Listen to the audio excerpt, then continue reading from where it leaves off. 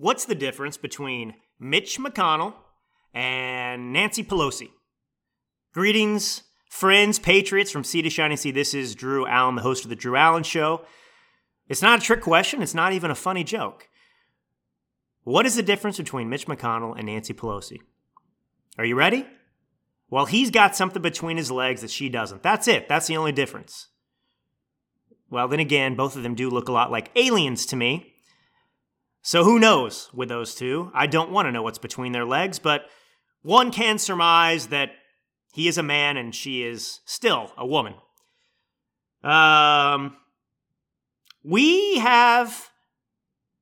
Look, the Democratic Party are a bunch of arsonists. They're running around lighting this country on fire. They are threatening our democracy. They're threatening the American citizen. Inflation's here. We have to worry about, the financial situation in America.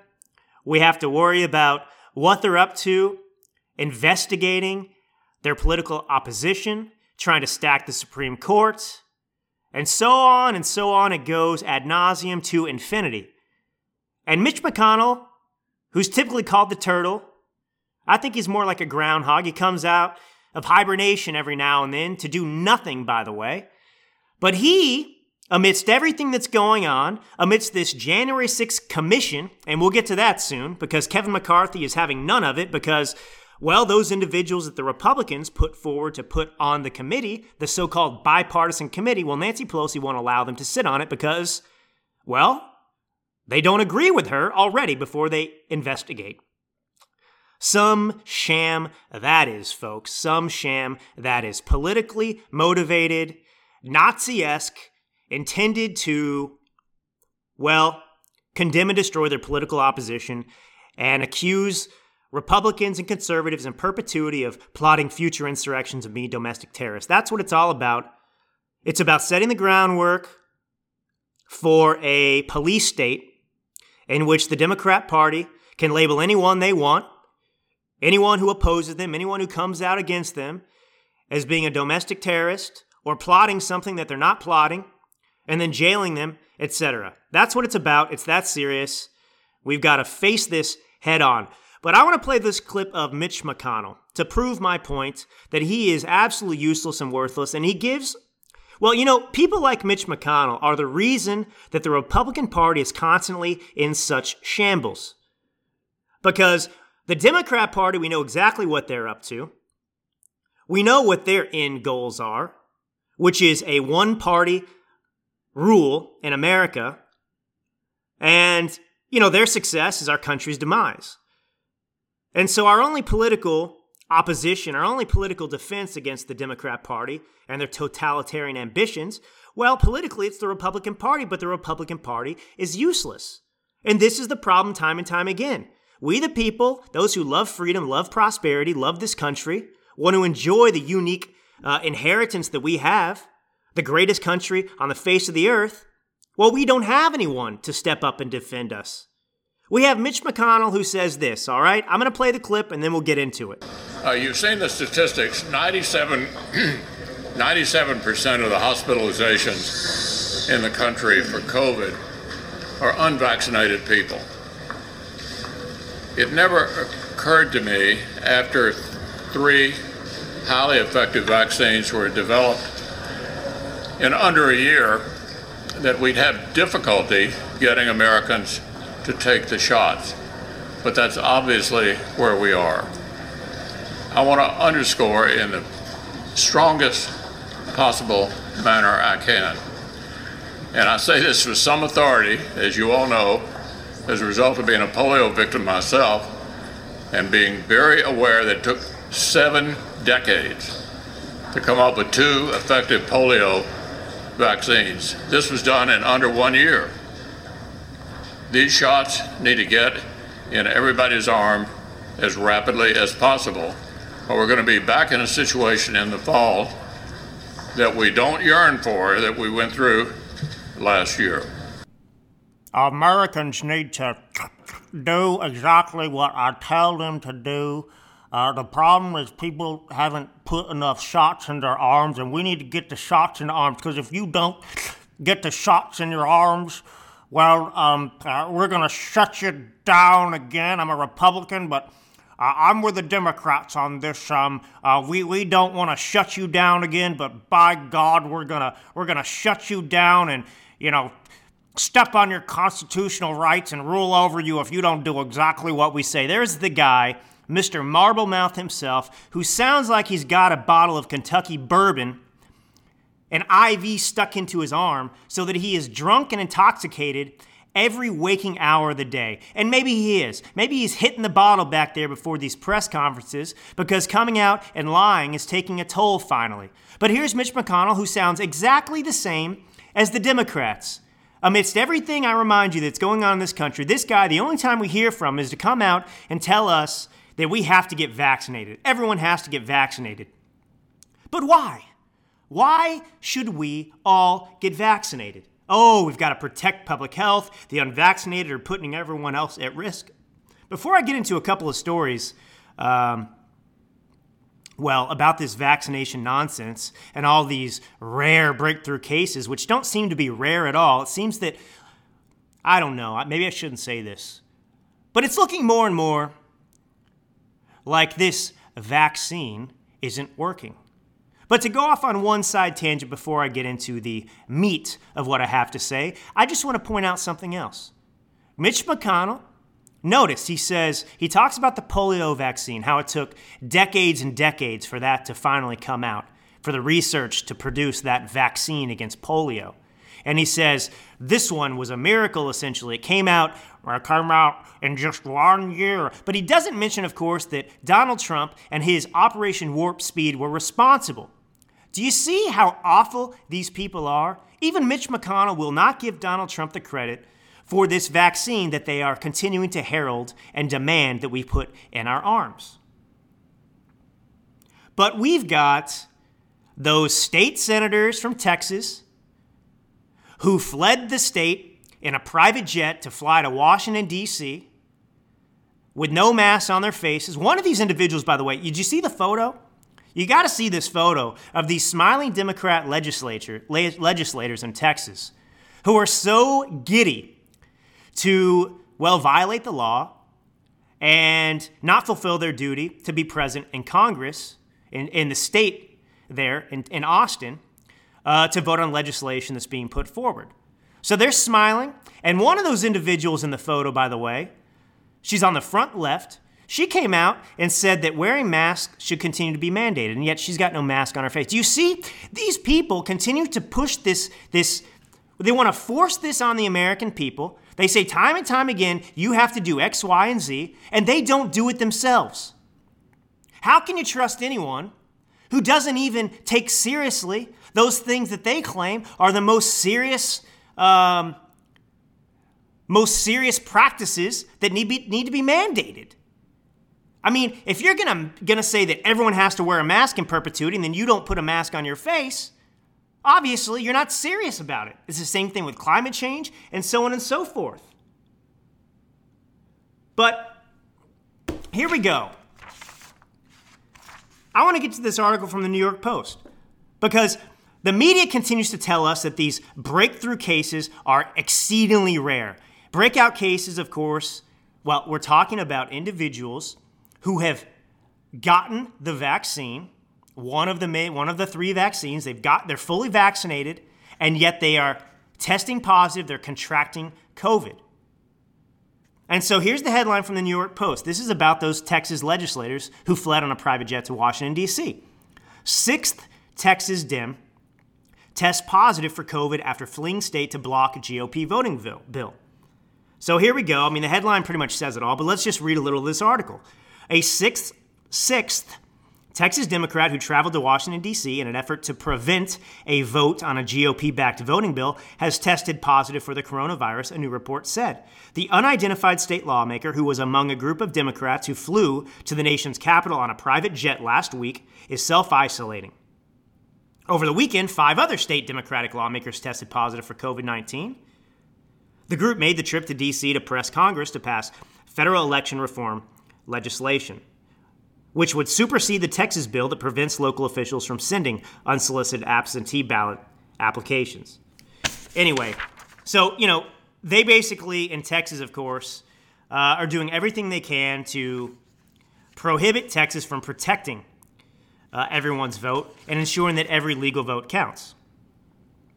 So 6 people on this plane. I don't know how many were on the plane. You can see the picture. But 6 out of this group is a lot of people, and they keep claiming this is exceedingly rare. But not only that, these irresponsible Texas Democrat, state legislators, well, here's another headline, okay? They flee to Washington, D.C. And then what happens? Pelosi aide, White House official tests positive for COVID-19 after contact with Texas Democrats.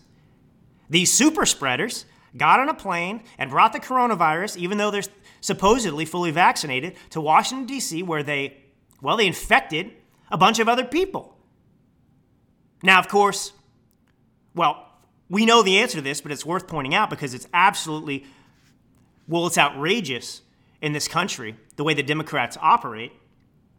But, imagine, of course, that a group of Republican lawmakers in Texas had fled Texas on a private jet without masks, gone to Washington, D.C. to meet with Donald Trump, and then infected a bunch of Republican senators, etc., and congressmen and women.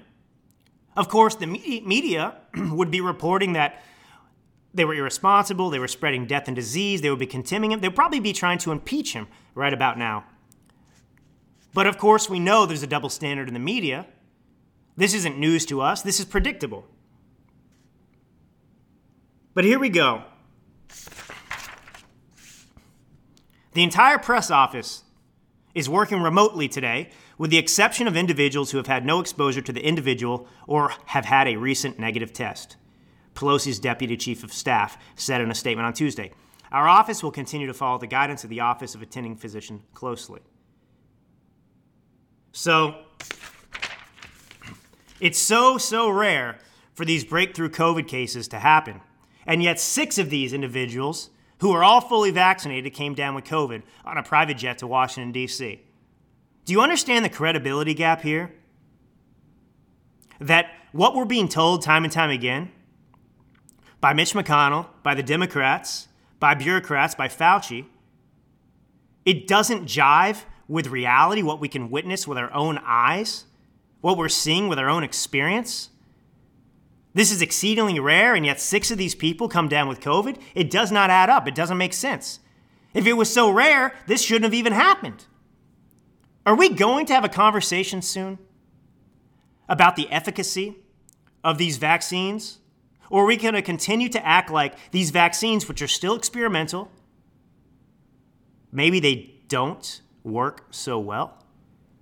I mean, a month ago, back in June, we had a report that 50% of the new COVID cases in Israel, for example, which has one of the highest vaccination rates in the world, 50% of those who tested positive for COVID were fully vaccinated.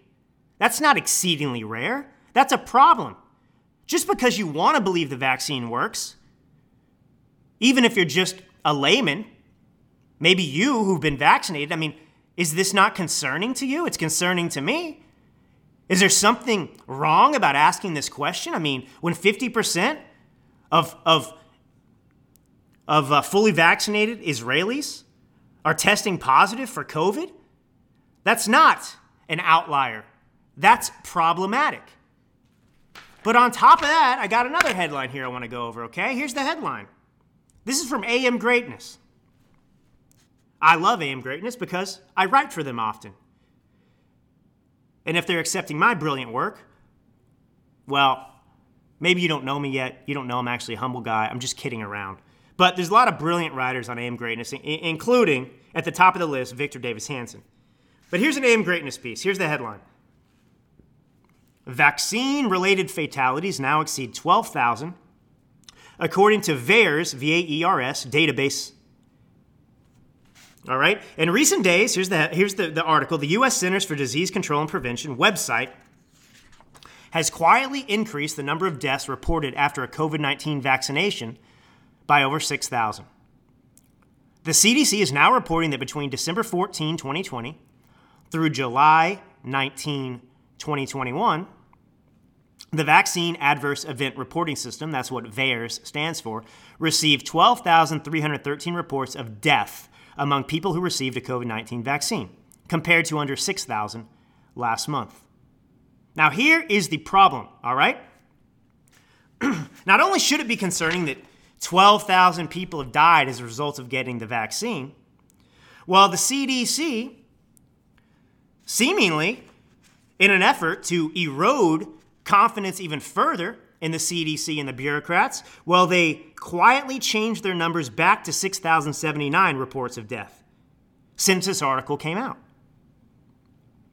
So their reporting was over 12,000 had died from the virus. This came out. This was per, objective reporting from their numbers. And then, well, 12,000 sounds a little scary, doesn't it? 12,000 people have died from the vaccine, from getting the vaccine. So now they've quietly changed it back to 6,000. Is that supposed to create some kind of trust in what they're giving us? And this has been the problem all along. There has been zero transparency about any of this. We're just told, get the COVID shot, it works. And then we have the 6 Democrat lawmakers who come down with COVID, and we tell there's nothing to see here, folks. They tell us there's nothing to see, don't worry about it, this is exceedingly rare. We've got athletes who are coming down with COVID who've been fully vaccinated. We've got the Israel stuff that I've talked about. And 12,000 people dying from a vaccine, maybe that doesn't sound like a lot if you get into the numbers of reported COVID deaths over the last year, but those are 12,000 individuals who died from a vaccine. Those lives matter too. And if this wasn't COVID, if it wasn't politically motivated, I guarantee you right now, the FDA would revoke and pull back the vaccine and stop administering it. Because that's a scary number. Those lives matter. And we should be a little more cautious in our approach with this vaccine. But of course we're not, because this has been a great un-American experiment to begin with. And, Fauci has zero credibility, by the way. He has done the greatest damage in terms of trusting the medical establishment in America than anyone in American history. Now, I'm going to play a little clip from Jake Tapper on CNN. I'm going to play it reverse. I'm not going to play, let me do it this way. I'm going to play, because, okay, let me just set the table for you, okay? You probably saw or heard Rand Paul grilling Fauci in Congress, under oath, of course. So if he lies under oath, well, that's a criminal offense.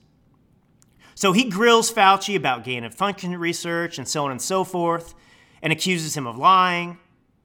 And now Rand Paul, good on him, is promising to file a criminal complaint looking into investigating Fauci, essentially making this serious, holding him accountable, which is very important. I'm not holding my breath for that to go anywhere, because I've got stories about Joe Biden violating the law while he was the vice president, using a private email server, just like Hillary Clinton did, and of course nothing ever happens to them. But I'm gonna play this clip on CNN of Tapper, of them circling the wagons, protecting Fauci, gaslighting like they do, and then I'm gonna play something to blow your socks off, folks. So here is Tapper talking about Fauci, defending Fauci on his propagandist show. Joining us now to discuss Dr. Paul Offit. He's the director of the Vaccine Education Center at the Children's Hospital of Philadelphia. Dr. Offit, I want to start with another kind of misinformation. The constant MAGA media and... Well, I got to pause there. This is not Jake Tapper. This is the brilliant Drew Allen. Jake Tapper is a dunce, not to be confused with me, an enlightened individual.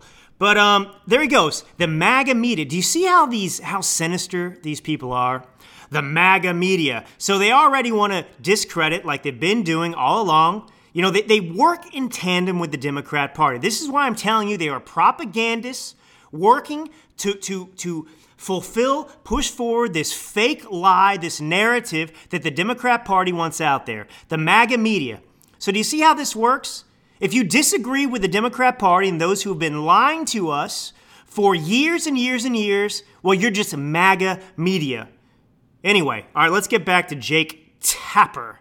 Republican lawmakers' attacks on health experts, especially on Dr. Anthony Fauci. Today on Capitol Hill, Fauci was confronted with an accusation, basically, from Kentucky Republican Senator Rand Paul. Take a listen. Dr. Fauci, knowing that it is a crime to lie to Congress, do you wish to retract your statement of May 11th where you claimed that the NIH never funded gain-of-function research in Wuhan? Senator Paul, you do not know what you are talking about, quite frankly, and I want to say that officially. You do not know what you are talking about. This is a pattern that Senator Paul has been doing now at multiple hearings based on no reality. He keeps talking about gain of function. This has been evaluated multiple times by qualified people to not fall under the gain of function definition. I have not lied before Congress. I have never lied, certainly not before Congress. Case closed. I don't want to get into the details of what Senator Paul was attacking there and all that, but I don't want to get into the details about, the specifics of Rand Paul's accusation. They never want to get into the details because the details condemn them. The details damn them. Because the Democrat Party doesn't have details. They have bumper stickers and meaningless language, that defies the reality. So there you have the exchange that I was talking about between Rand Paul and Dr. Fauci.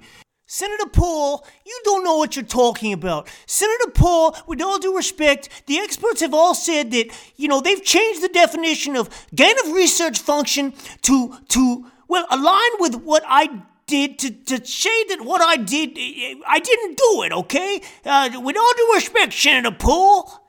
I want to tell you that, officially that, I've never, funded gain of function research, and Dr., Rand Paul, who's a doctor himself, doesn't know what he's talking about. So there he's denying. Now let's go back to 2018, folks, because this clip should put Dr. Fauci in an orange jumpsuit and have him in prison for the rest of his life. Here is Dr.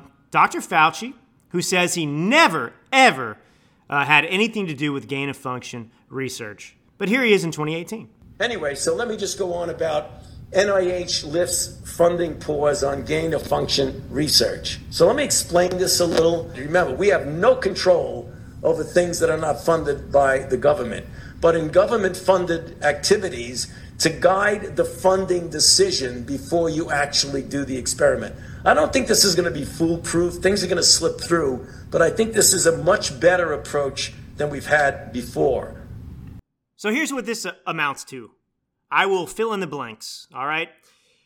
So basically what Dr. Fauci is saying in 2018 is that, NIH is now funding gain-of-function research, but through funding gain of research, it's actually a good thing because what he is essentially saying, the way things look in reality today is that, okay, the Wuhan lab, for example, they're going to fund gain-of-function research, but unless the American government is involved and has skin in the game, well, we can't control it. We can't have any say in what happens. So, allegedly, based on what he's saying there, he thinks it's a good idea to actually fund the Wuhan lab where gain-of-function research is actually taking place so that we can somehow, have a say in what's happening there in gain-of-function research. But the end is the same. Dr. Fauci, as the NIH director, he funded gain-of-function research in a Wuhan lab in China, which produced the COVID-19 virus, which shut us down over the past, year and a half. And so there he is. He just perjured himself in Congress in that exchange with Rand Paul. And of course, Jake Tapper, who's a Democrat Goebbels spokesperson, like in the Nazi Party, is defending Fauci. Doesn't want to get into the details, of course, because I just explained the details, and the details incriminate him. So the plan for the Democrat Party is typical. Just change the narrative.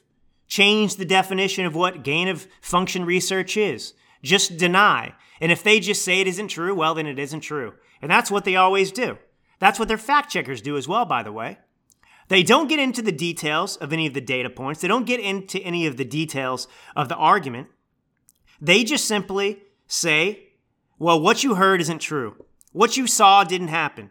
What you witnessed wasn't real. These are the kinds of people that, if you walked into a room and you watched somebody hold a gun up and shoot somebody dead and blood splatter was on the wall, well, the Democrats would come in and say, no, you didn't see it. It didn't happen the way you said it did. It wasn't a murder. He didn't kill him. Not really. And you're discredited because you're MAGA media. But this is the problem. It's very important. I'm not holding my breath, like I said, but it's very important that Rand Paul does go forward with this. And the sad thing is, Mitch McConnell and these people want no part of this. They have no interest in fighting. They're happy and comfortable and fat in their positions in Congress. They like the way things go. And this is the Washington establishment. That's why I say the war in America today is the Washington establishment, Washington, D.C. versus the American people. And it's not just Democrats, although the Democrat Party is totally controlled by totalitarians. But Mitch McConnell's one of them, as I've demonstrated time and time again. But I want to get into this story. Well, let me finish it this way before we move on from COVID. I'll have plenty of time to talk about COVID in future episodes because it's obviously not going away. They're going to continue to use this and weaponize COVID to control the American people. And that's why when I say it's an un-American experiment, what I mean is they've used this virus to change the relationship between the American people and the government. The Constitution is an agreement, a contract between we the people and our government, which says that we're the master and they're the servant. We have unalienable rights. But we've seen our rights go from unalienable to dependent and divvied out by the government, waiting for them to tell us what we can do, when we can open, all in the name of public health. So that's why I call it an un-American experiment. And they want to continue to hang on to that as long as they can. That's why it's not going away. And furthermore, it's interesting when I think about these, Mitch McConnell falsely claims that 90% of the cases in hospitals are unvaccinated people. He doesn't give numbers, of course, about how many people those are. But look, those who haven't been vaccinated and weren't vaccinated until it came to be, well, most of them either had the COVID virus and didn't die from it because they had strong immune systems, or they were asymptomatic because they also had strong immune systems and were young and healthy. And so nothing changes. And the point is, if you get a virus, science has proven, well, for decades and decades and decades, that, it's like chicken pox bats, right? When you're a kid, you want your kid, because they're not going to die of chicken pox, to get chicken pox then, so they develop immunity to the virus. And that's the way viruses work. If you're young and healthy, it's actually better to get the virus and then develop natural immunity to it. And let's just say that all things equal, if you get the vaccine, it's the same result. So, those who are at risk, sure, get the vaccine. But everyone else who's not at risk from dying? I mean, look, I've made this analogy before, and I think it's important. This is my last point before we move on. The healthy individual's odds of dying in a car crash are much greater than dying from COVID. Those deaths matter as well. Drunk driving contributes to a significant amount of automobile deaths and casualties. But if you applied the same thinking as they are to COVID with those deaths and automobiles by drunk drivers, well, you would outlaw liquor. You would eliminate liquor stores, and you would do everything you could to prevent that from happening, right? But we believe in freedom of choice. We accept a certain amount of risk every time we get in our cars because that's just life. That's just life. And if these bureaucrats, CNNs, NBCs, had a running tally every day, 24 hours a day, of the number of automobile accidents that led to deaths or injuries, if they reported day in and day out about how many were related to drunk driving, well, many of you who were hiding in your basements for a year, you probably wouldn't get in a car. But you get in your car because you understand that it could happen. But the likelihood is so insignificant and minor that it's worth the risk. And that's the same here. Death and disease did not begin with COVID. It began long ago, and COVID's here. We have to live with it. We have to move on. We can't continue to live in this fearful environment of a virus that kills a tiny, tiny, tiny portion of individuals. like the flu, like cancer, like everything else. I mean, there's just risk associated with life. And I'm not going to sit here and live my life in fear because of COVID. We've got a Delta variant, this variant, that variant. It's going to continue to change. And the vaccines may prove ineffective again. We're not going to shut down our economy again. We never should have done it to begin with because of it. But the fear porn campaign, it wasn't about fear of the virus. It was sinister. It was used to, like I said, flip the Constitution on its head. But here's an article.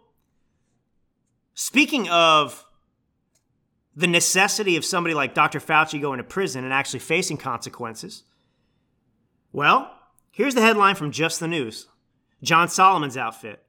Shades of Clinton. Joe Biden used private email to send government information to Hunter. Does that sound familiar? Gee, I believe that happened with Hillary Clinton. Here we go with the article. In a communications backdoor reminiscent of Hillary Clinton's infamous private server, President Biden used a personal email account during the Obama years to send information he was getting from the State Department as vice president to his globe-trotting, foreign deal-making, corrupt, that's my addition, corrupt son, Hunter Biden. Messages, sometimes signed Dad, from the email account robinware456@gmail.com were found on a Hunter Biden laptop seized by the FBI in December 2019 from a Delaware computer shop owner. This is the laptop the Democrats say isn't real. Yeah, despite the fact that it has personal photos of Hunter Biden and his personal email account, this is Russia collusion. Anyway, moving on with the article. Some of the messages from the vice president to his son obtained by Just the News were deeply personal. Others were political in nature, and still others clearly addressed business matters. Of course, this is me interjecting. The business matters, of course, that Joe Biden claimed in 2020 he had no awareness of whatsoever. He didn't talk to his son about his business dealings. Joe Biden should be impeached. He should have been impeached long ago. He is the most corrupt politician in American history. Anyway, let's go on with the article. It's very, very insightful. For instance, in late November 2014, the U.S. Embassy in Istanbul sent an email to the State Department that was then forwarded to senior advisors to Joe Biden, including national security expert Michael Carpenter, providing an early alert that an American named Martin O'Connor was about to be released from detention in Turkey. So, the lead attorney for Mr. O'Connor reports that the court granted the detention appeal and he expected Mr. O'Connor to be released from jail today, barring any unforeseen problems. The U.S. Embassy in Istanbul wrote in an email that got forwarded to top Obama administration security and diplomacy officials, including current Undersecretary of State Victoria Nuland. Quotation, Mr. O'Connor will not be allowed to leave the country until his next hearing, which is set for December 11th, 2014. The lawyer expressed confidence that he will be able to leave after that hearing. The attorney is handling his release arrangements, pickup, and temporary housing near his law firm's office. Istanbul consular plans to speak with Mr. O'Connor after his release. So a former senior Obama administration official confirmed to Just the News that some administration officials knew of Hunter Biden's email address, robinware456@gmail.com, for Joe Biden, and used it from time to time. So robinware456, that's Joe Biden's email account on a private server while he's vice president. I saw it used to communicate with his family and friends or to pass information to them, the official told Just the News, speaking on condition of anonymity. The emails obtained by Just the News show numerous Obama administration officials communicated or were aware of the private email address or had their information sent to it, including current Secretary of State Tony Blinken. In January 2013, Blinken emailed Joe Biden at his private email recounting a colleague's conversation about the Pulitzer-winning journalist, author, and screenwriter Richard Ben Kramer's last minutes before dying. At the time, Blinken was Joe Biden's national security advisor. So beyond establishing that Joe Biden sent government information to his son, the existence of the private email address also raises questions of federal law as Hillary Clinton's email server showed. This is the same thing, folks, the exact same situation. Biden had an obligation to preserve any emails involving his government work under federal records law, even if he used a private email address. So the Presidential Records Act required Joe Biden to make sure that any of his Gmail account emails, including these emails to Hunter Biden, were forwarded to a government account so they could properly be handled by the National Archives. No wonder the Obama White House wanted to protect Hillary Clinton from the consequences of her email shell game. So Hunter Biden, on a few occasions, reached out directly to his father on the private email address to ask for help. The memos from the laptop show. In January 2012, for instance, Hunter Biden forwarded a request to have the vice president prepare a video message for an event honoring Texas Democratic activist Ben Barnes. "We are working on it," the vice president wrote his son in reply. On another occasion in June 2014, Hunter Biden suggested someone he wanted to see appointed as a detailee to the Treasury Department. "Before you fill the positions, please talk to me," Hunter Biden wrote his father. This is fascinating. This is me interjecting again. Hunter Biden, who is not in a government position, who is using his father for financial gain or vice versa, he is emailing his father to tell his father who he should appoint as a detailee to the Treasury Department? The vice president responded to this request, "Call me right away, Dad." So politics were the subject of these emails, coming to and from robinware456@gmail.com account.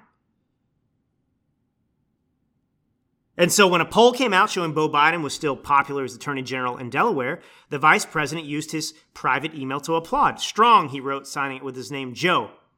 Sometimes Vice President Biden's messages to his son took a more personal note. I don't really care so much about that.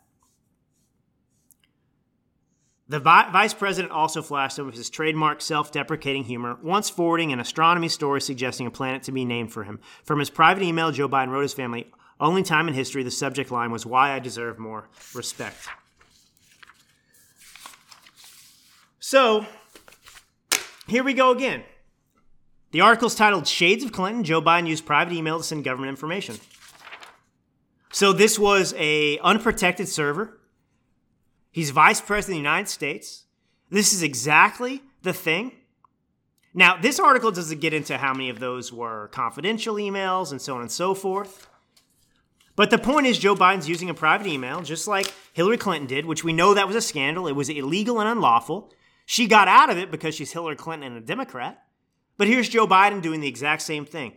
And what I get from this, folks, and what's important, is that the Democrat Party is a corrupt machine. They've been doing this for decades, and there are no repercussions. And this country cannot continue. There's going to be a constitutional crisis because of this two-tiered justice system in which Democrats and anyone who violates the law, who are, basically violating the law, who are doing it, the ends justifies the means, whether it's BLM being bailed out of jail. We had a story today about a guy getting jail time who didn't do anything except walk into the Capitol building on January 6th. He was holding a flag. And this guy's been identified, prosecuted, and he's going to spend time in jail now. And these individuals who commit crimes that are far exceeding, both in their objective violations of the law and also in what the danger is that their violations actually represent, because this gentleman in the Capitol that was just walking around, he didn't endanger anyone's life. It wasn't a national security risk, and yet he's going to jail. And you have Joe Biden, Hillary Clinton getting off scot-free, and many other Democrats in which this same thing happens time and time again. And the American people will not continue to stand for this. It's absolutely absurd. It's unfair. And you can't have a justice system that prosecutes people in different fashions based on their political alliances and causes. It's beyond the pale. But I'm going to take a short break here. Finally, we've been long-winded this segment. Not many people can talk for 40 minutes straight, but I can. And that's a rare gift, and that's why I do it. So here we go. Take a short break. When we get back, we're going to get into, the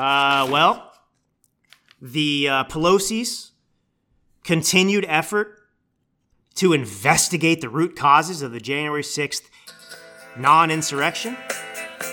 And, well, the reality that is all about political power grab. All right, this is Drew Allen. We'll be right back.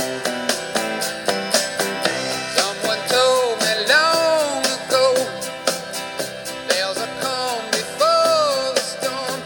I know it's been coming. And this is Drew Allen. We're back, folks, for another segment in podcasting excellence here. Before I get into this story about Pelosi rejecting a couple of recommendations for this, well, it was supposed to be a bipartisan committee to investigate January 6th, I just want to clarify something about what the scandal is regarding then Vice President Joe Biden's private Gmail account. And it's the fact that when you're Vice President of the United States of America, you have to preserve all the emails. You cannot delete them. You cannot hide them from the government. You cannot destroy them, as Hillary Clinton did. And so that's really the crux of this. Did Joe Biden delete and get rid of emails? Because all those emails that he sent from his private Gmail account on from his private Gmail account there, well, all of those emails have to be preserved because of his position in the government and the role he was serving. So that's really the question in all of this. And of course, none of that will be investigated. This will be forgotten tomorrow. And that's the problem. We have scandal after scandal piling up as high as Mount Everest, and nothing is ever done about them. They're just forgotten. And yet, if you're a Republican or a conservative or someone who's not a Democrat, well, they invent scandals to destroy your life. They send you to prison based on invented, fabricated evidence. They impeach you and impugn you because of things that you didn't do, but things that they want to say that you did so that they can destroy you. So, as I get into this story about Kevin McCarthy, right, okay, so Pelosi announced not too long ago she was going to create a select committee to investigate the root causes of the January 6th insurrection, in which they're comparing that event to September 11th and suggesting that, it was a terrorist mob attack. And I'm not going to get into it on this one. You can listen to the previous podcasts I've done about how a rabid mob of terrorists, Hillary Clinton supporters, on Trump's inauguration day on January 20th, 2016, did the exact same thing. They didn't make it to the Capitol because there was a police presence, but they injured police officers, lit cars on fire, and threw rocks and broke windows of businesses. And that scene, if you watch it, was more frightful than what happened on January 6th. So this is all BS. But here we go. Breaking. Pelosi rejects Representatives Jim Jordan and Jim Banks for January 6th committee. McCarthy pulls all GOP picks. So here we go. In a surprise move, House Speaker Nancy Pelosi has rejected two of Minority Leader Kevin McCarthy's GOP picks to serve on her January 6th special committee. The two lawmakers who Pelosi refuses to seat on the committee are Representatives Jim Jordan of Ohio and Representative Jim Banks of Indiana. In response, Minority Leader Kevin McCarthy, who made the picks, has pulled all GOP members from Pelosi's committee. The rules of the committee's formation gave Pelosi veto power over McCarthy's selections. Well, Kevin, I mean, great, you're pulling them away, but, this was never a bipartisan endeavor. This was always a sham. It was a false flag operation that was intended to, manufacture something that didn't happen.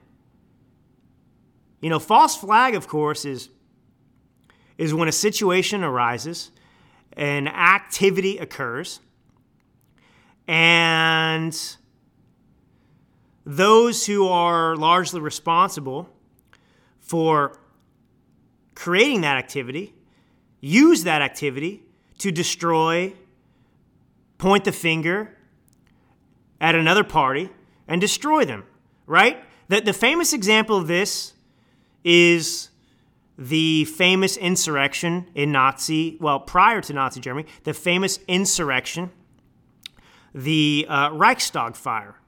I've talked about this before on this program, so I won't get into it too much to bore you who have been with me for all this time since we started this podcast. But, an alleged communist sympathizer was arrested for setting fire to the Parliament building in Germany. And the Nazi Party used that event to malign all communists, to malign the Communist Party, and to say that they were behind that action. Even if that individual who was arrested in the 1930s in Germany, even if he was a communist, and even if he did set fire to the Reichstag, well, the order was not given by the Communist Party, but the Nazis used that event to accuse the Communist Party of being behind it and of plotting future insurrections. And that's how they stole power in Germany. That's how Nazi Germany was born. That one moment in German history, well, the Nazis used that to take over Germany.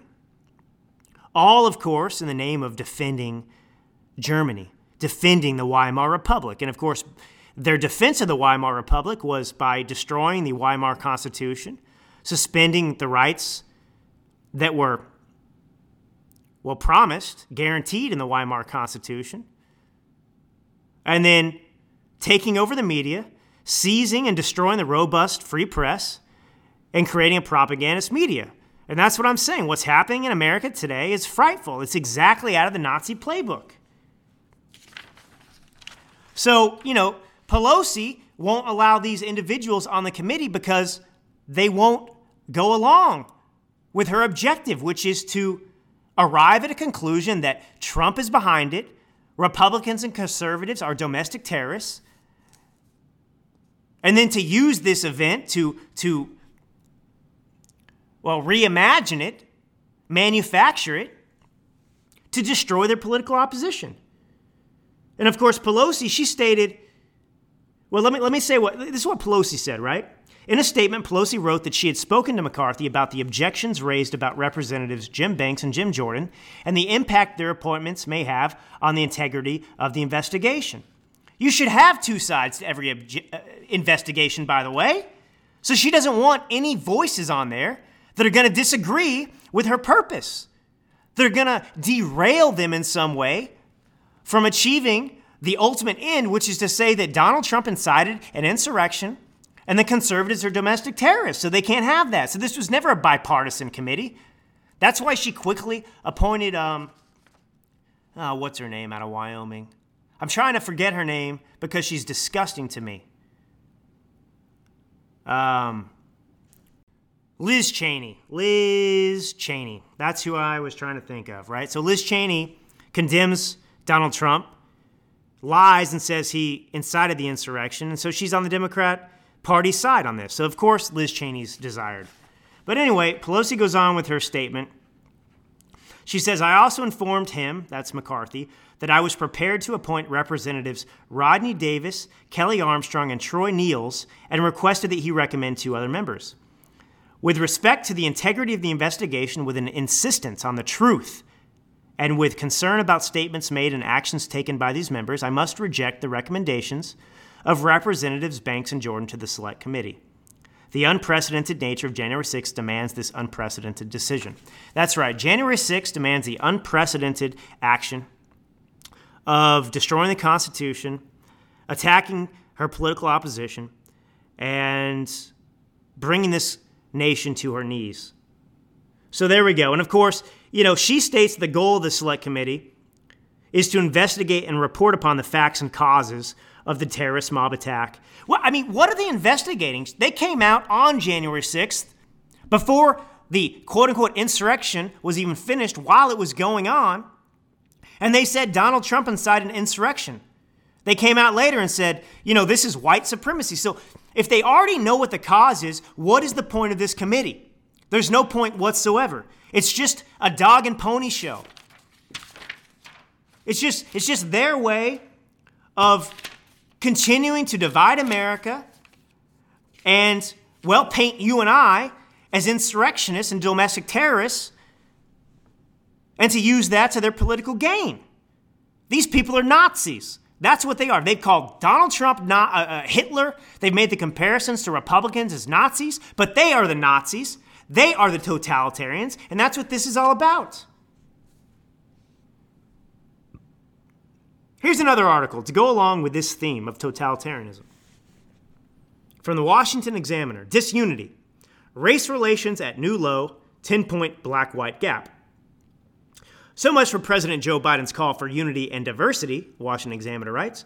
According to the latest Gallup survey, race relations have hit a new low, a trend that turned sharply worse during the Obama-Biden administration and has grown under Biden. Do you notice that the race relation gap, the problems with race relations in America, well, their growth is directly correlated to the Democrat Party being in power.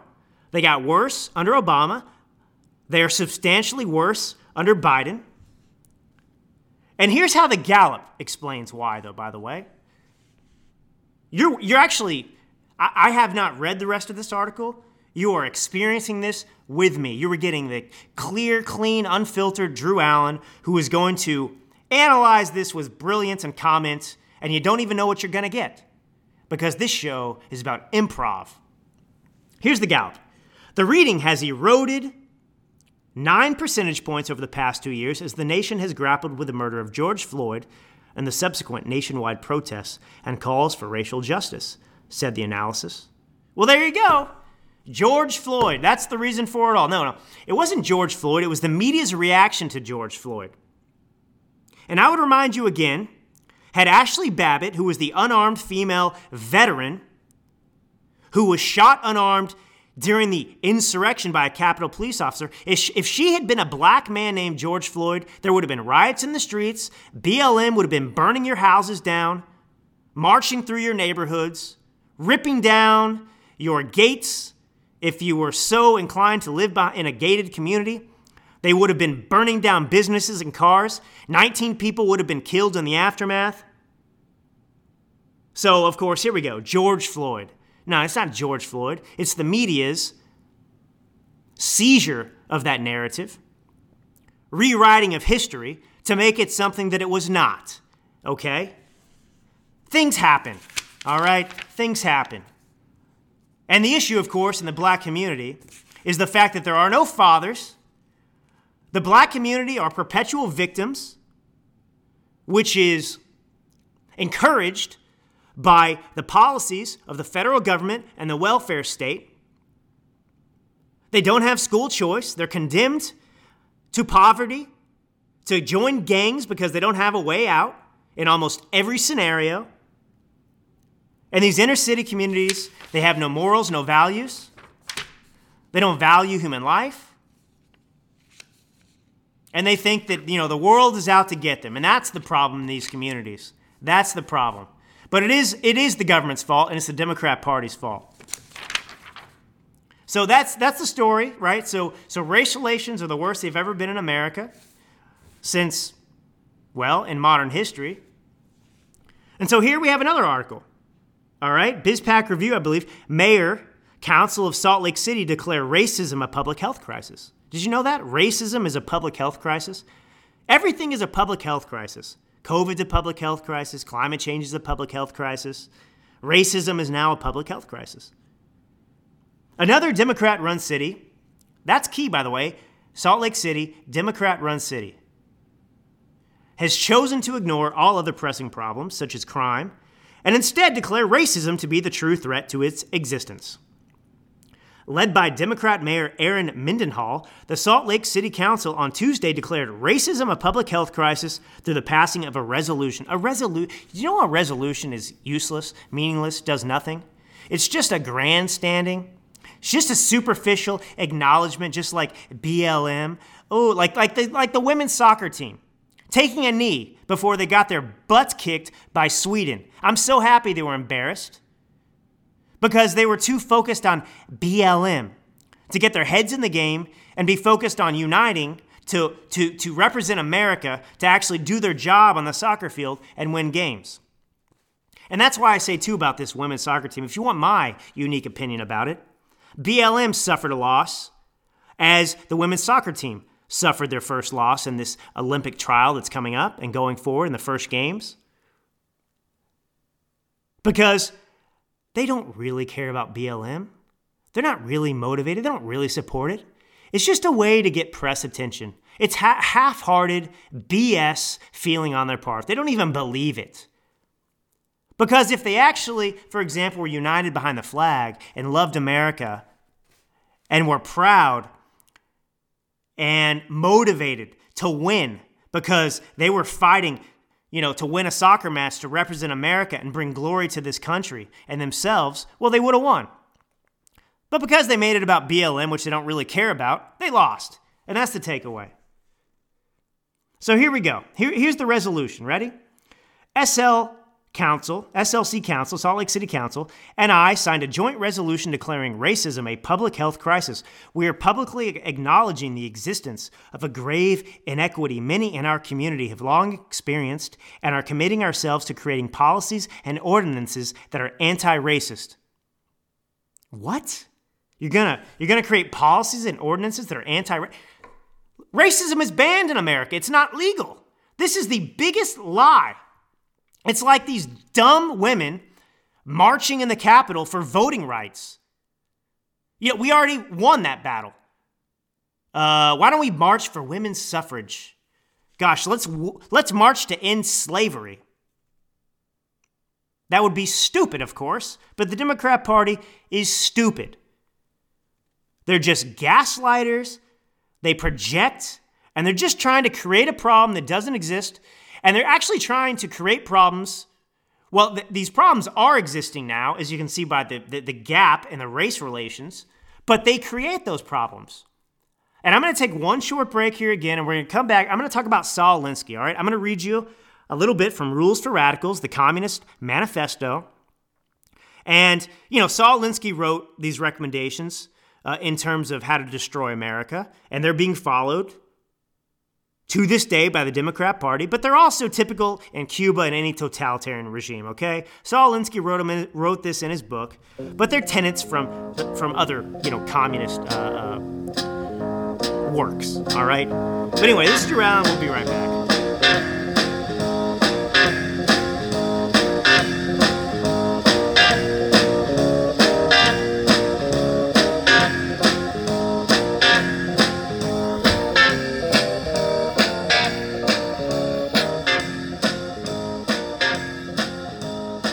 And we are back. And as promised, I'm going to read you a little excerpt from Saul Alinsky. Now, you don't have to read this book. You should read this book. But you can depend on me, who studies the left, who studies communism, to tell you what they're up to. That's why you listen to me. So here we go.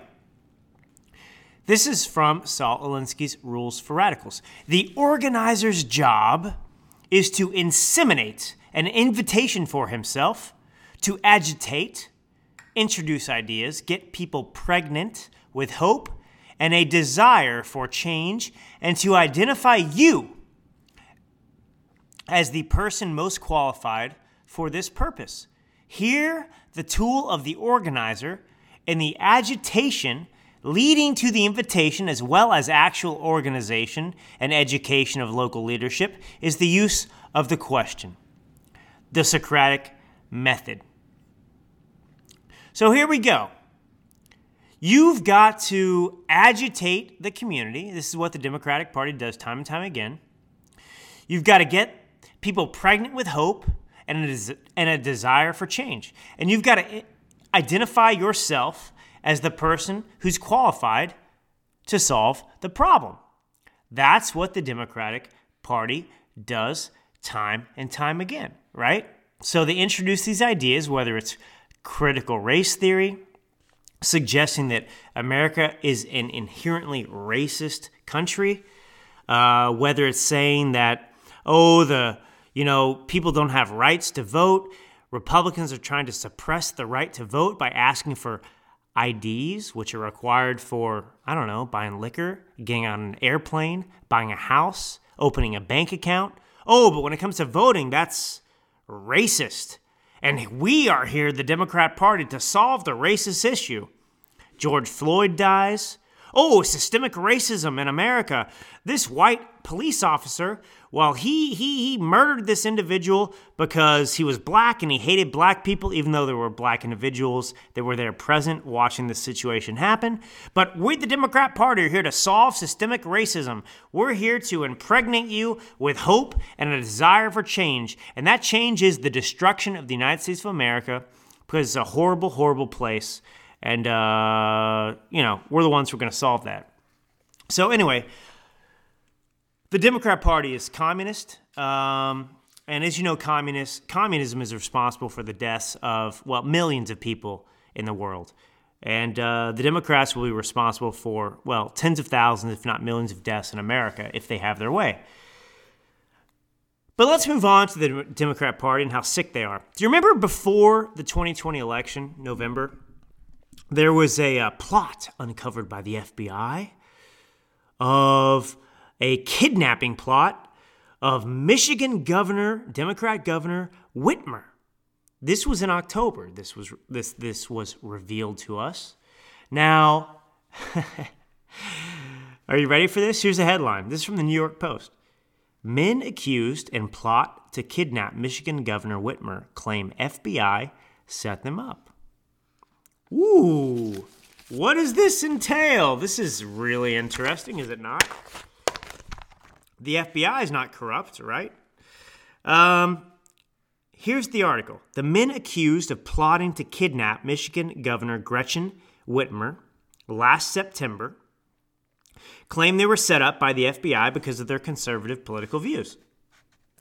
There were at least 12 FBI informants involved in the investigation to thwart the alleged scheme by a militia group known as the Wolverine Watchmen. But here's the kicker, folks. The agents actually took an active part in it right from its inception, according to court filings. Evidence and dozens of interviews reviewed by BuzzFeed News. And now some members of the group are accusing the feds of entrapment. One informant from Wisconsin allegedly helped organize meetings where the first inklings of the plot surfaced, even paying for hotel rooms and food to entice people to attend, BuzzFeed News reported. Another undercover agent allegedly advised the group on how to blow up a bridge to aid their getaway. So you have the FBI who are actually sponsoring this alleged kidnapping plan of Michigan Governor Whitmer. They're actually, they're introducing themselves to this group, the Wolverine Watchmen. They're the ones who are coming up with a plot to kidnap Michigan Governor Whitmer. They're the ones who are encouraging these members to proceed with this plan. And these are FBI agents. Do you understand how insane this is? The FBI is actively trying to create a crisis, create a situation in which these individuals who aren't thinking about some plot like this, they're trying to plant the seed and encourage that behavior. Why? Of course, it was to damage Donald Trump, right? It's to say, oh, we've got another instance of conservatives, Republicans who are plotting to kidnap Michigan Governor Whitmer. These people are insurrectionists, right? This is the whole point. But let's keep going with the article, and then I'll give you my erudite insight. So an FBI informant who was an Iraq war veteran eventually rose to become second in command of the group, the report said. Look, these people aren't dealing drugs. They're not involved in any kind of sinister schemes. It's not like some kind of scheme, which is justified, in which they're infiltrating a drug, cartel. No. They are proposing the idea, encouraging an idea, planting the seed, and trying to make this happen. So let's keep going with this. According to BuzzFeed News, lawyers for the men allege that the informants and the undercover agents, FBI agents, gained the confidence of the defendants, stirred their anger at Whitmer, and encouraged them to conspire in the plot. Do you remember what I just said about Saul Alinsky? Agitate the community and get them upset, get them pregnant with hope and desire for change, and to identify you as the person most qualified for this purpose. The FBI agents are acting out of the Saul Alinsky playbook. The Iraq vet, they said, even taught them military tactics to use in the operation. So the defendants, of course, the people that are members of this Wolverine Watchmen group,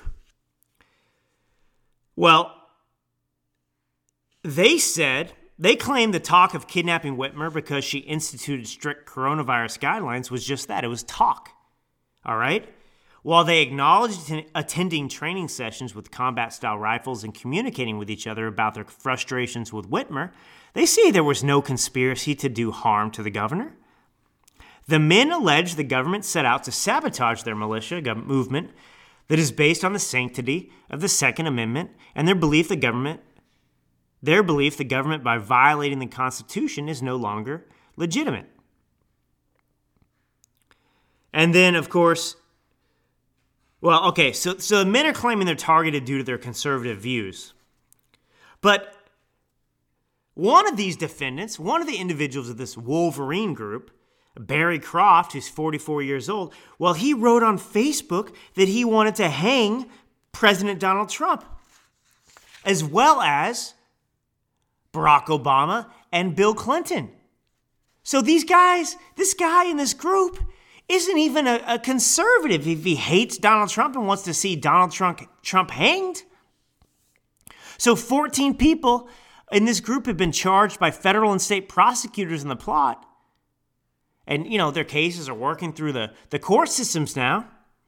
And they face an assortment of charges from conspiracy to commit kidnapping to domestic terrorism to weapons of mass destruction charges. And, of course, one of these individuals, Ty Garbin is his name, he pleaded guilty in federal court last month and said he would fully cooperate with prosecutors in return for leniency. And he faces life in prison. So these guys were essentially set up. The FBI was operating under the control of Democrats who wanted to smear Republicans and conservatives, to malign them, to paint them. Look, let's go back in history to Steve Scalise. Remember when that Bernie Sanders supporter fired his weapon at a group of Republican congressmen who were practicing baseball? They shot Steve Scalise. He shot Steve Scalise, almost killed Steve Scalise, and he was a Bernie Sanders supporter. Now, that's unbelievable, by the way. That's disgusting and repulsive. And this always comes from the left, the violence. It's always from leftists, radical leftists. But imagine FBI agents went to this guy who tried to murder a bunch of Republicans and said and incited him to violence. That's what these FBI agents are doing. These people weren't plotting to kidnap Whitmer. They introduced the idea. They encouraged these people to do this so that the Democrat Party would have ammunition against Donald Trump and Republicans leading into the November election. That's how sick and perverted the Democrat Party is. That is how sick the FBI is. But let's get into these FBI agents, because the irony, of course, is that they are sick, perverse individuals themselves. There's no reason they should be in the FBI. And this is what's going to happen going forward. It's going to get worse and worse as we've seen this effort to make the FBI, the CIA, our military, woke. So here's a follow-up article. Here's a headline from the Detroit News. FBI agent in Whitmer kidnap case arrested following domestic incident. The arrest of an FBI agent credited with helping thwart a plot to kidnap, and he wasn't thwarting, by the way. This is me talking now. He wasn't thwarting a plot. As we just heard, these people were trying to incite a plot to kidnap and kill Governor Gretchen Whitmer. Well, it turns out that one of these FBI special agents, his name was Richard Trask, who's a piece of crap. He's 39, from Kalamazoo. Well, he was charged with assault with intent to do great bodily harm, less than murder, following a domestic incident with his wife Sunday. So basically, this guy beat his wife. He assaulted his wife. But this guy's not in jail. No. He was released on a $10,000 personal bond following an arraignment in the 8th District Court in Kalamazoo. He faces a charge punishable by up to 10 years in prison. But this guy hasn't even been kicked out of the FBI. But this guy was the spokesperson, the face, all right? Trask, this guy who beat his wife, who was the one who was encouraging these individuals on the Wolverine team, or whatever they're called, to kidnap Whitmer, who introduced the idea to them to do this. Well, he's worked for the FBI since 2011. And he was the public face for the FBI in the Whitmer case. He testified in federal courts about the investigation. This guy's worked on cases involving espionage, terrorism, and domestic extremism investigations. But this guy is a terrorist. He's beating his wife. And so here's the comment from a former special agent in charge of the FBI's Detroit office. Because Whitmer is the governor of Michigan, right? So this is why this is relevant. It's the last thing you want for a major case like this. Anytime you give the defense any ammunition, it's not good. Ammunition? You just blew it wide open. This shows how corrupt the FBI is, how corrupt the Democrat Party is, and how deep the deep state is. That's what this is about. You have an FBI who is working for the Washington, D.C. establishment and the Democrat Party to encourage violent actions, to incite them for political gain. That is absolutely fundamentally un-American, but it let me take a deep breath. It highlights how severe the corruption in America is today. It highlights how deep the problem goes and how entrenched the Democrat Party and corruption is in our bureaucracies. The FBI is corrupt. The CIA is corrupt. The American military is corrupt. And this is at the behest of the Democrat Party. And the chickens are coming home to roost, as they say. And this is not good for America. This is, how many decades is it going to take to right this injustice? To get rid of these corrupt individuals who beat their wives, who are in the FBI, who are doing the bidding of the Democrat Party to help them win elections. That's the takeaway from all of this. All right. We're going to take one more short break. We're going to come back. We're going to close this thing out. I'm feeling good. I've got more to say. I hope you've got more time and energy to listen. This is an absolutely jam-packed, loaded show. But I don't spend my time and my hour and a half on the air talking about one issue, because there's many issues, and it's important that we cover the ones that matter. All right, this is Drew Allen. We'll be right back.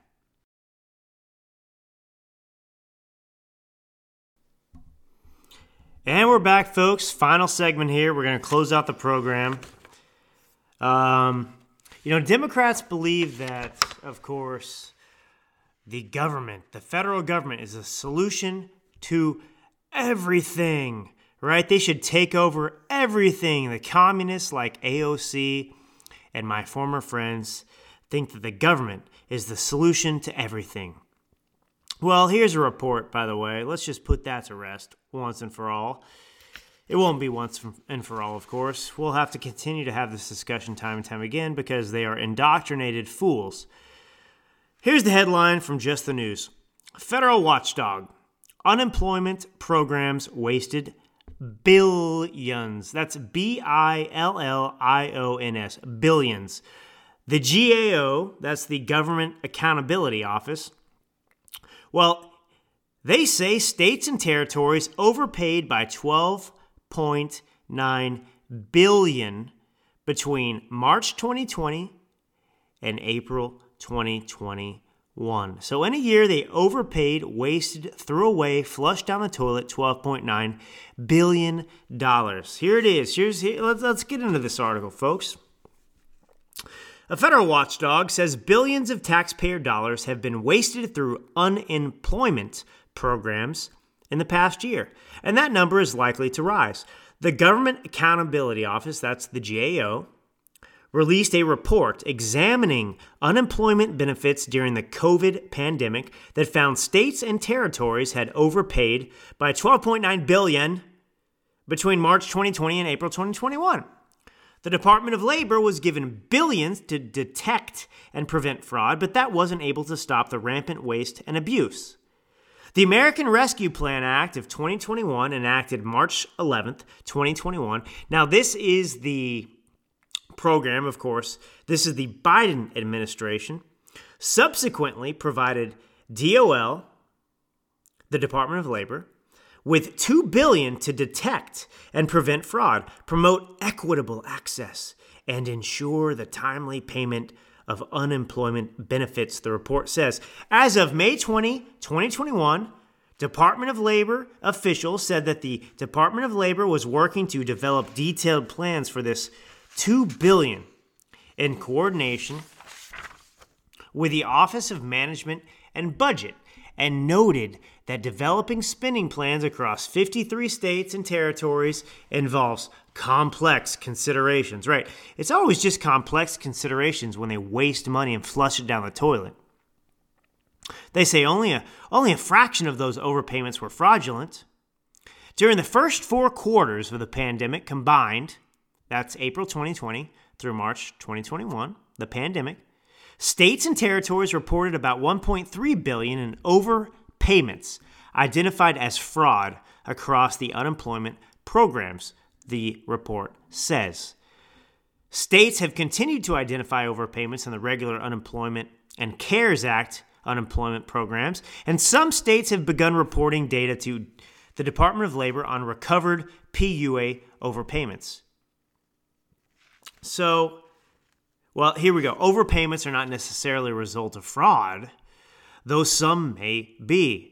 As we reported in January 2021, Department of Labor data show that the dollar amount of state-reported overpayments in the regular unemployment program increased substantially during the pandemic, coinciding with historically high numbers of unemployment claims. States have also reported large amounts of overpayments in the CARES Act unemployment programs. I mean, let's just go back to the number here. $12.9 billion in overpayments. So overpayments are payments to people that, well, they didn't qualify for unemployment. They didn't qualify for these programs. And that's just in a year alone. Do you understand how corrupt the government is, both at the federal and state levels? $12.9 billion. I mean, we're $30 trillion in the hole, and this just keeps getting worse. The government does not have any accountability. They just spend our tax money like drunken sailors, however they wish. They waste it through corruption. And we're just supposed to sit here and take it time and time again? I am a historian, and I would remind you that we fought a revolutionary war in 1776 over this very issue. The founding fathers,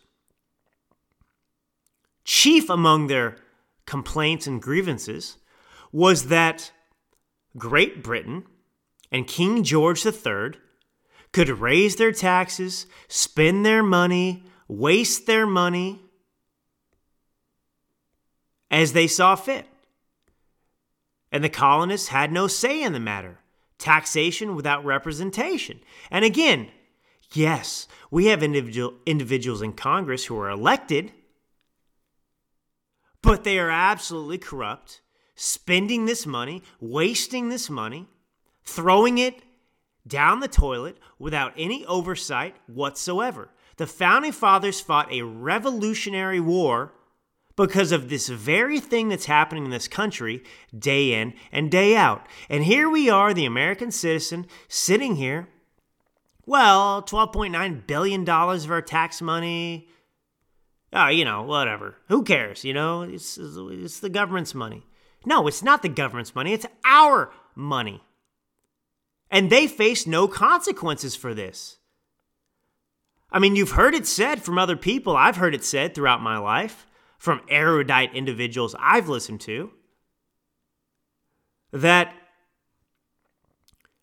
if a business in the private sector operated like this and had overpayments, well, those CEOs, those individuals who are tasked with managing the finances of that private sector company, well, they'd be fired. They would never get a job in their lives again.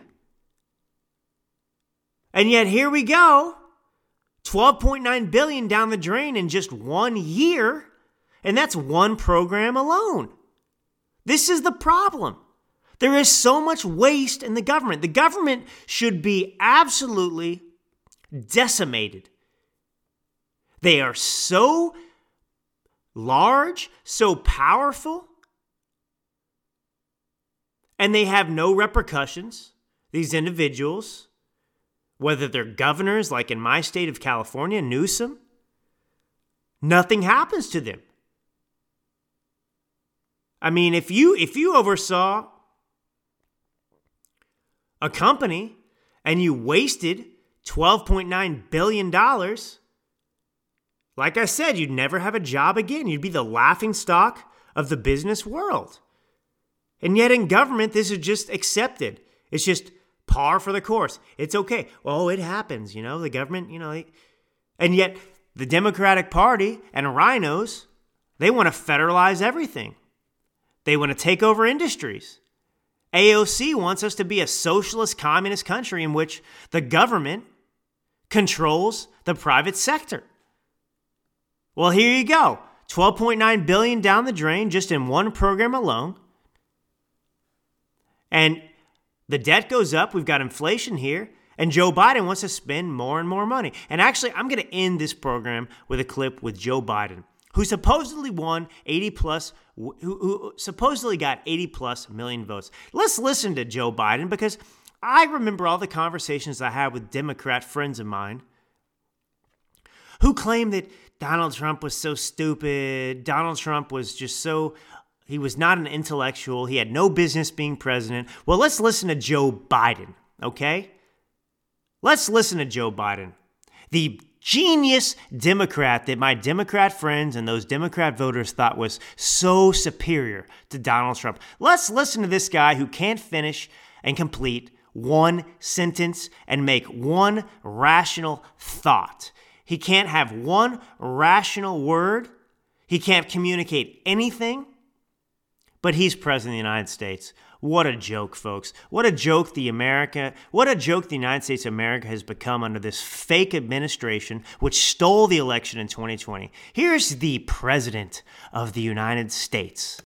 And the question is whether or not we should be in a position where you why can't the experts say we know that this virus is in fact it's going to be, or excuse me, we know why all the drugs approved are not temporarily approved but permanently approved. That was utterly incomprehensible. He literally just said nothing in however many seconds I just played. This guy cannot articulate a single thought. And this is the guy the Democrats claim is superior to Donald Trump. Mean tweets. No more mean tweets. Now we have a Alzheimer's patient in the White House who cannot formulate a coherent sentence.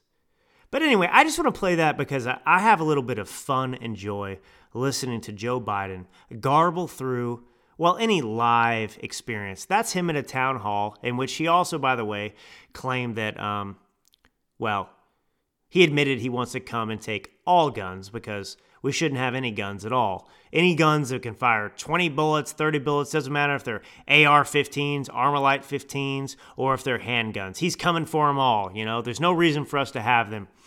And that's part of the totalitarian regime's plan to destroy this country and, make us slaves again to them. They want to make us Cuba, while Cubans want to become America. But I'm going to leave you on that optimistic note. But look, we're going to get through this, I promise you. Things are dire. I say this all the time, but I'm an optimist. America is still a majority conservative. It is not a majority Marxist like they would have you believe. Just don't listen to CNN. Just look to CNN. I read CNN, as I've said time and time again, because it gives me insight into what the Democratic Party is up to. And we're going to win this fight. It's going to be a long fight, but I'm here. I'm 34. I got a lot of energy. Got a lot of time in life ahead, too. And so I'm here with you. I'm going to continue to keep you informed, and I'm going to fight the good fight alongside you. So you're not alone. I know I'm not alone. And, your listenership to this program is so valuable to me. And I really am grateful to you for standing with me and in this fight to save America.